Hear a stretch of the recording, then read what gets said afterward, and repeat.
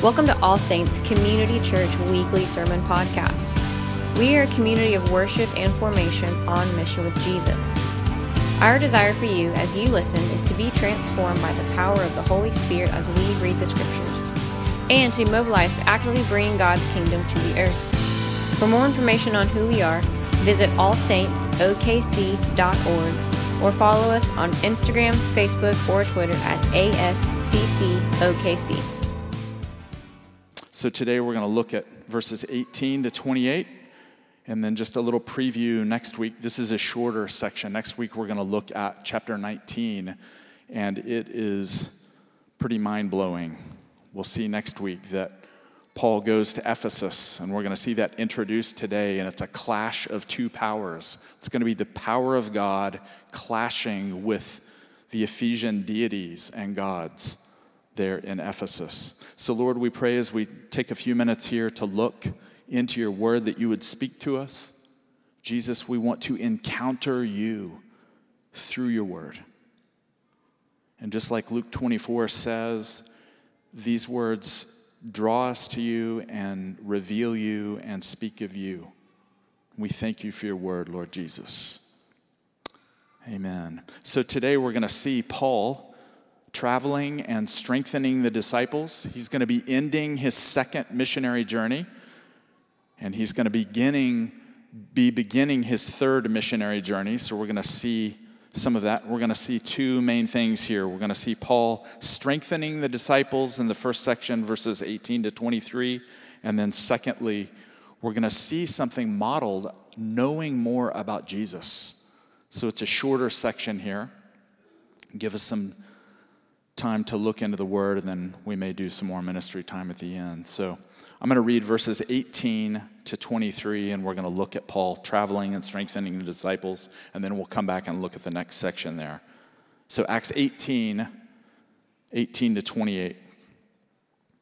After staying there for a considerable time, and that's Corinth, Paul and team have been in Corinth, Paul said farewell to the believers and sailed for Syrian Antioch, accompanied by Priscilla and Aquila. At Cenchrea, he had his hair cut, for he was under a vow. When they reached Ephesus, he left them there, but first he himself went into the synagogue and had a discussion with the Jews. When they asked him to stay longer, he declined. But on taking leave of them, Paul said, "I will return to you if God wills." Then he set sail from Ephesus. When he had landed at Caesarea, he went up to Jerusalem and greeted the church, and then went down to Antioch. After spending some time there, he departed and went from place to place through the region of Galatia and Phrygia, strengthening all the disciples. So this section is looking at that. It is Paul traveling around, as I said, ending the second missionary journey. He's saying goodbye to the believers in Corinth. He's sailing for Syria, Antioch, and he's accompanied by his teammates Priscilla and Aquila.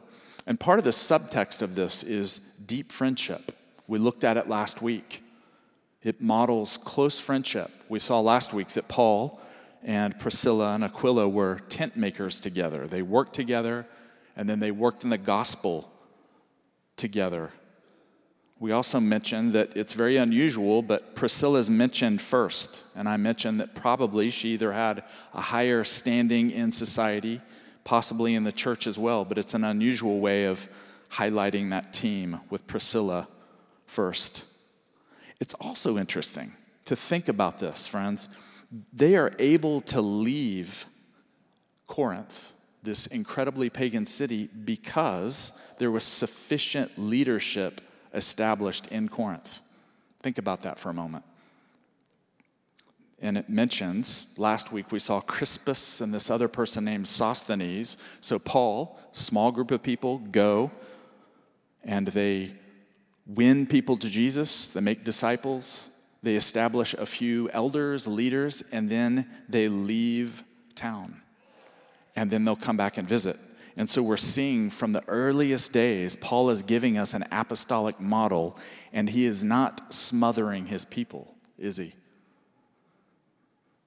Think about that. How much he trusts Jesus to build his church, trusts the Holy Spirit to do evangelism, to make some disciples, to say, okay, now you get to do what we've modeled for you.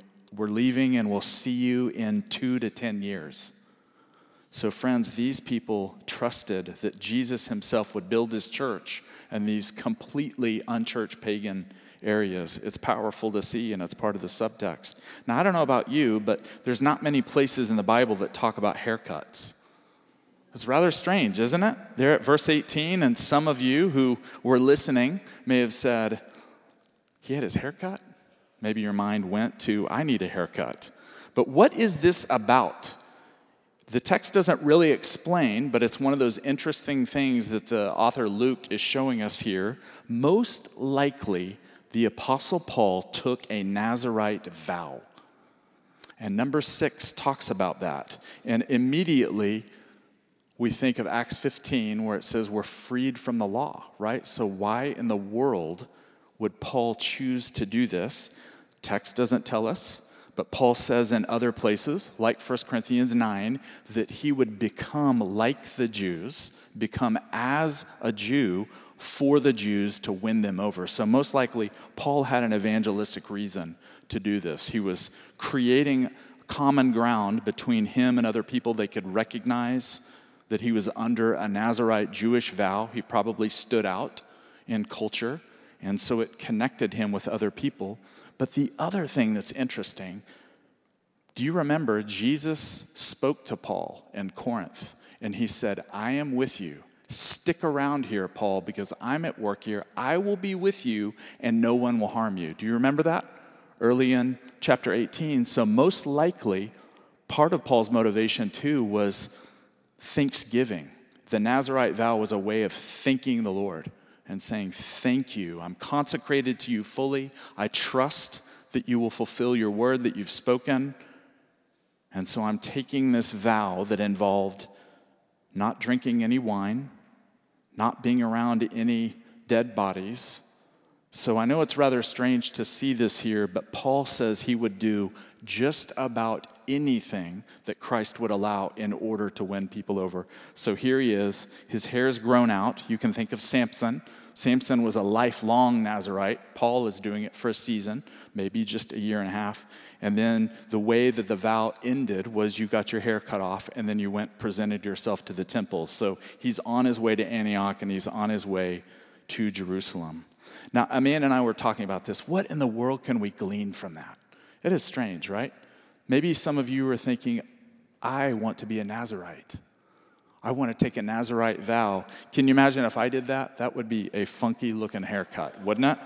I would look probably like the scientist in Back to the Future. So we're not going to be doing Nazirite vows. But there's something in the text for us to learn. And so Amanda and I were talking about it. The point of it is consecration, isn't it? Consecration and thanksgiving to God. That's why Paul did it. He didn't do it because he had to. He was legally bound. He did it because Jesus spoke to him and he said, I'm giving myself to you. I'm going to do something outwardly that's symbolic. So I just want to ask you, how might you consecrate yourself to Jesus? Probably not a Nazirite vow, but Amanda and I, in our conversation, we were talking about perhaps a little more prayer, perhaps a little more time in the scriptures, reading the Bible, perhaps maybe even a little bit of fasting. Do we have to do those things? No, we don't have to. But it's what nourishes us. It's what strengthens us. And even something like fasting is our telling the Lord, I love you more than food. Or I want to love you more than food. Jesus says in John 4, my food is to do the will of him who sent me and to accomplish the work that he sent me for. So I think we're not going to do the Nazirite vow, but consider ways that you can grow in your consecration to Jesus, right? And again, we don't take it on religiously. The Lord doesn't need us to fast or do any of those things. It helps us sort through the clutter in our lives and set ourselves apart. And I talk with many of you about this. It doesn't mean start a 21-day fast. As a matter of fact, don't do that. It means maybe skip a meal one day.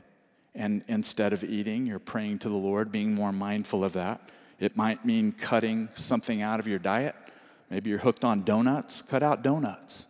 Whatever it is, but just consecrate yourself to the Lord like Paul is modeling here. The text goes on to say that they reach Ephesus. So Paul and Priscilla and Aquila reach Ephesus, and we're going to hear more about this, so I only touch on it briefly here. This was a key port city, 140 miles of traveling. I'm going to put this slide up here if you'll look at it.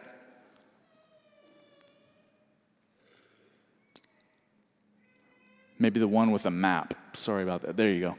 So you can see on the purple box there, Ephesus, that's where they've traveled. If you hang a left, due west, you can see they're coming from Corinth. And so they're traveling about 140 miles over to Ephesus, and then they're going to go to Antioch and Jerusalem. And so Paul is en route to Antioch. And again, we keep seeing him going back to this key city because it's his sending base. It's the place from which he's sent into all these Gentile territories to take the gospel. And so it becomes a home base for him, Antioch. And the year is probably around 52 AD, the early summer, and we're able to discern this from comparing this letter with other letters in the New Testament. So we're looking at the early 50s, 52 to 53. And again, look at the end of the phrase there at verse 23. Paul is strengthening all the disciples as he goes. Paul is very aware of the commission that's happened in Matthew 28. Jesus appeared to him in Acts 9, but he would have known from the other disciples, he would have been aware of the Great Commission, and so he's living out the Great Commission here. He's going and making disciples, teaching them to obey all that Jesus taught his disciples, and he's strengthening them. I find it interesting that it's not Paul going around seeking to make converts. He's not holding crusades or large meetings. He is out making disciples, one-on-one, life on life. And at times, hundreds or even thousands of people come into the kingdom, but his commitment is to make disciples and to see them strengthened in the grace of God. Let's look at this next section here in the few minutes we've got, verses 24 to 28. We're going to see this interesting character named Apollos. At verse 24, now there came to Ephesus a Jew named Apollos, a native of Alexandria. He was an eloquent man, well-versed in the scriptures.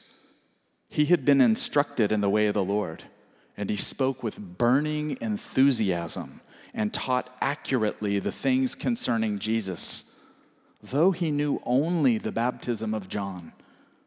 He began to speak boldly in the synagogue, but when Priscilla and Aquila heard him, they took him aside and explained the way of God to him more accurately. And when he wished to cross over to Achaia, the believers encouraged him and wrote to the disciples to welcome him. On his arrival, he greatly helped those who through grace had become believers.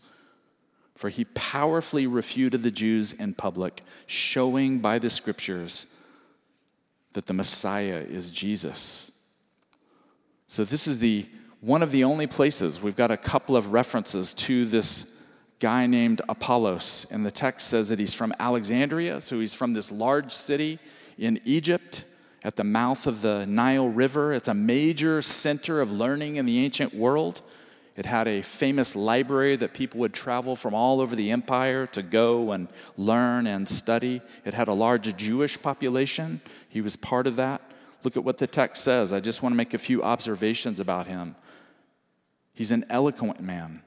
And that word literally means that he's educated. So he's in this city, probably kind of like Boston. If you hear the word Boston, you think of education and the Ivy Leagues and all that. Well, he's from the ancient Ivy Leagues. He's a well-versed man. He's eloquent. And then I love this phrase here. Look at the end of verse 24. He's well-versed in the scriptures. It actually means he's mighty in the scriptures. Can you imagine, church, if we were mighty in the scriptures? Anyone want to be mighty in the scriptures? Luke, you want to be mighty in the scriptures? Other young adults, think about that. Following the model of Apollos to be mighty in the Bible. To be well-versed in them, to know them, to live them, to be obsessed with them. So this guy, Apollos, that's one of the legacies that he leaves for the church for all time. To want to be like him. And then he crops up in 1 Corinthians, doesn't he? We hear Paul talk about Apollos, a brother in the Lord, a fellow worker, great respect for him. And he says, Apollos watered, or I watered, Apollos, I planted, Apollos watered, and God caused the growth. So he's a friend, he's a teammate with the Apostle Paul, but he's mighty in the scriptures. He speaks with burning enthusiasm, the text says. But isn't this interesting? Right in the middle of this, at the end of verse 25, look at what it says. This guy's mighty in the scriptures, he's well educated, but he only knows of the baptism of John. Is that strange? So this guy has limited knowledge. The gospel is spreading. He doesn't have the fullness of the gospel, and yet the little bit that he knows about John the Baptist, who would have come and prepared the way, proclaimed that Christ was the Messiah. He baptized Christ, and then his whole message was repentance, John the Baptist. So Apollos knows all of this. But friends, the text doesn't say, but most people think that he doesn't really know the full story. He doesn't know about Christ's ascension and the outpouring of the Holy Spirit in the day of Pentecost. And so we're going to see in chapter 19, that it explains more of this. So this guy has a limited understanding of Christ, the way to Christ through repentance. And so Priscilla and Aquila take him aside and tell him the fuller picture. Isn't that beautiful? And so I think the text here is showing us there is always more to know about Jesus. And this is the kind of church we want to be here. We want to be mighty in the scriptures. We want to know the word of God. We want to share Jesus, but we always want to remain humble. Amen? And like Apollos, to be learning more about Jesus all the time.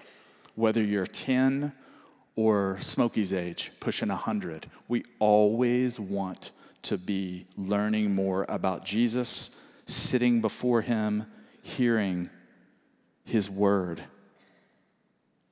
So the text ends here. And I think it's rather beautiful that Priscilla and Aquila are taking him aside rather than publicly, right? This is respectful. They're saying, this guy is full of knowledge. He's powerful and explaining the gospel, the limited gospel that he has, but it's enough. He's refuting the Jews who are resisting Christ, and yet they take him aside and they explain to him the gospel more fully. So again, it's a model for us, for the older folks, the more experienced people, to take along the newer believers and explain the ways of Christ to them more fully. Why don't we stand? We're right at 12 o'clock. And again, next week, this kind of is a preface here of Ephesus, and next week we're going to look at chapter 19. I would encourage you to read chapter 19 for next week. There's a lot going on there. There's signs and wonders and miracles. There's demonized people getting set free. There's going to end up being a riot in the city because the gospel is spreading like wildfire in Ephesus. It's a wonderful chapter. So, Lord, we thank you for your word. We pray that you would empower us through the week. Like Apollos, we would be mighty in the scriptures. You would fill us with your spirit, send us out to share the gospel, to live the gospel for your glory.